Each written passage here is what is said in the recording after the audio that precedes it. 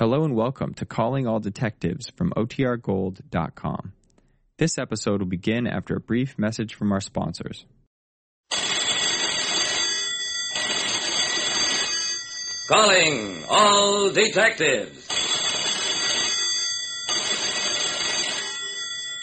When a little man had a lucky streak at a gambling house, he insisted on going alone to an appointment with death. That is the situation on this page from my casebook. The casebook of Jerry Browning, private detective.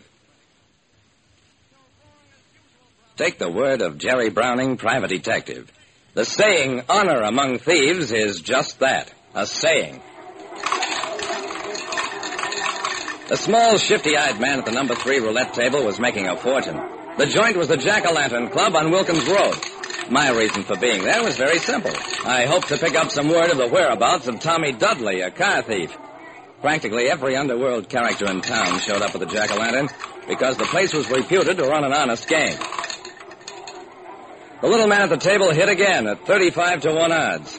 At that point, the stick man beckoned to one of the floor men, a nice word for bouncer, and held a mumbled consultation with him. Come on, how about a little action at this table? The bouncer glanced briefly at the winner, then shrugged. Okay, give the gentleman a little action. The little man was crafty. He didn't place his bet before the ball was dropped on the table. Instead, he watched the stickman closely and suddenly plunked a stack of chips on a number a split second before the stickman called, "No more bets! 00.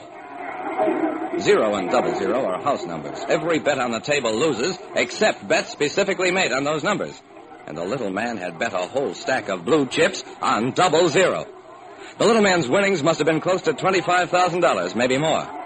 That's all for me. I'm cashing in. The bouncer walked over to him. You've had a big night, pal. Better let me send somebody home with you. The little man blinked rapidly. No, thanks. I'm okay. Just pay me off 32 grand, and I'll take care of myself. That was the last time I saw the little man. The next morning's papers carried the story. His body, with 3 bullet holes in it, was found just outside of town in a ditch. When a little man won a fortune at a gambling house and refused an escort, his body was later found in a ditch. Sitting in the police car alongside of me, Lieutenant Dawson was unhappy. Jerry, you say you were at that roulette table when Mallow won all that money. How can you say you didn't notice anybody watching him? There were 100 people watching him, Dawson. I mean, I didn't notice anybody special, no cutthroats or hoods. Dawson shook his head. Well, somebody sure did.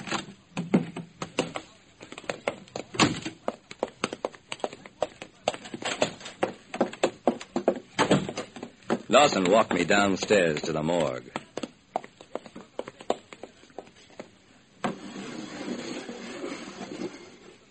I gazed at the body on the slab. Yeah, that's the man. What'd you say his name was? Mallow. Frank Mallow, racetrack tipster, pickpocket, shoplifter. That was probably the most money he ever had in his life. And it cost him his life.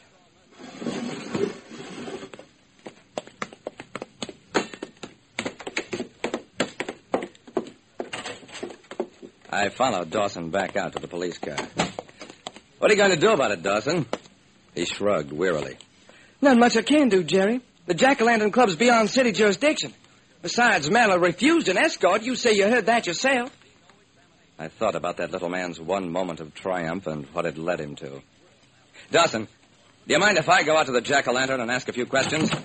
No, I don't mind. Go as far as you like.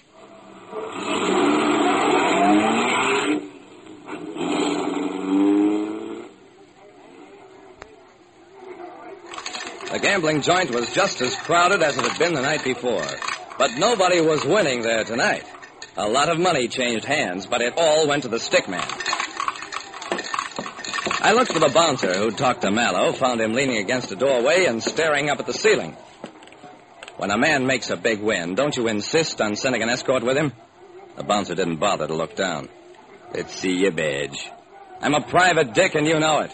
The bouncer lowered his gaze. Yeah. And here's what you ought to know. If you ain't out of here in 5 minutes, you'll be carried out. It was important to find out whether he meant it, so who's big enough to do it? The bouncer didn't answer. He just went into action. There was a fine fight while it lasted, which was about 30 seconds. 3 other bouncers came up out of nowhere, jumped me, and... Take him out to his car. Stay there till he comes to and make sure he leaves.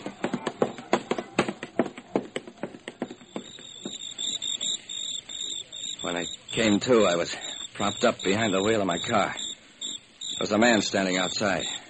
He had a gun in his hand. Get going, pal, and don't ever come back.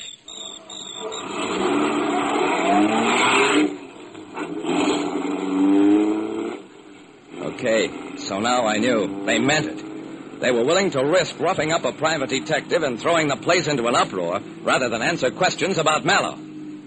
I was driving slowly because I still felt wobbly.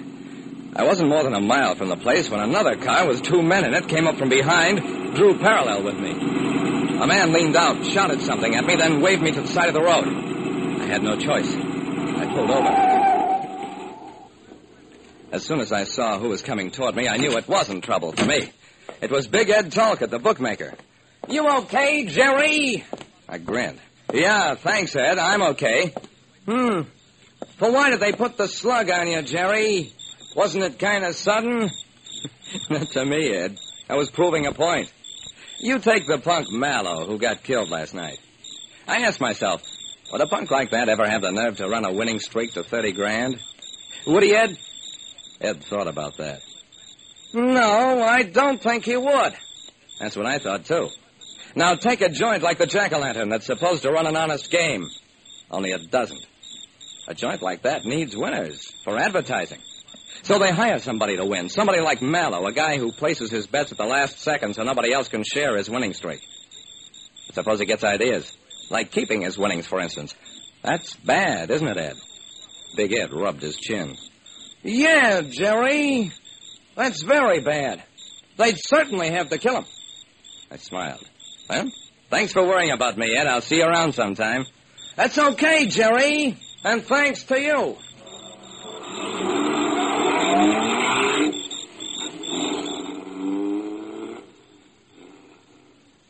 I drove to county police headquarters and waited. The riot call from the Jack-o'-lantern came in about 20 minutes later.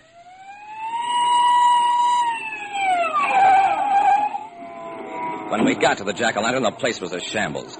Big Ed had passed the word along, and he and his friends had ripped out the tables, discovered the hidden devices that controlled the games. And as I walked in, here's the guy that killed Mallow. He wants to confess, Jerry. He's dying to confess. It was the bouncer, all right, and he was more than ready to confess. He implicated the club owner and 3 other men who were in the risky business of running a crooked gambling joint to fleece other crooks. Like I said, honor among thieves is an old saying, but no matter how old it gets, it'll never be true.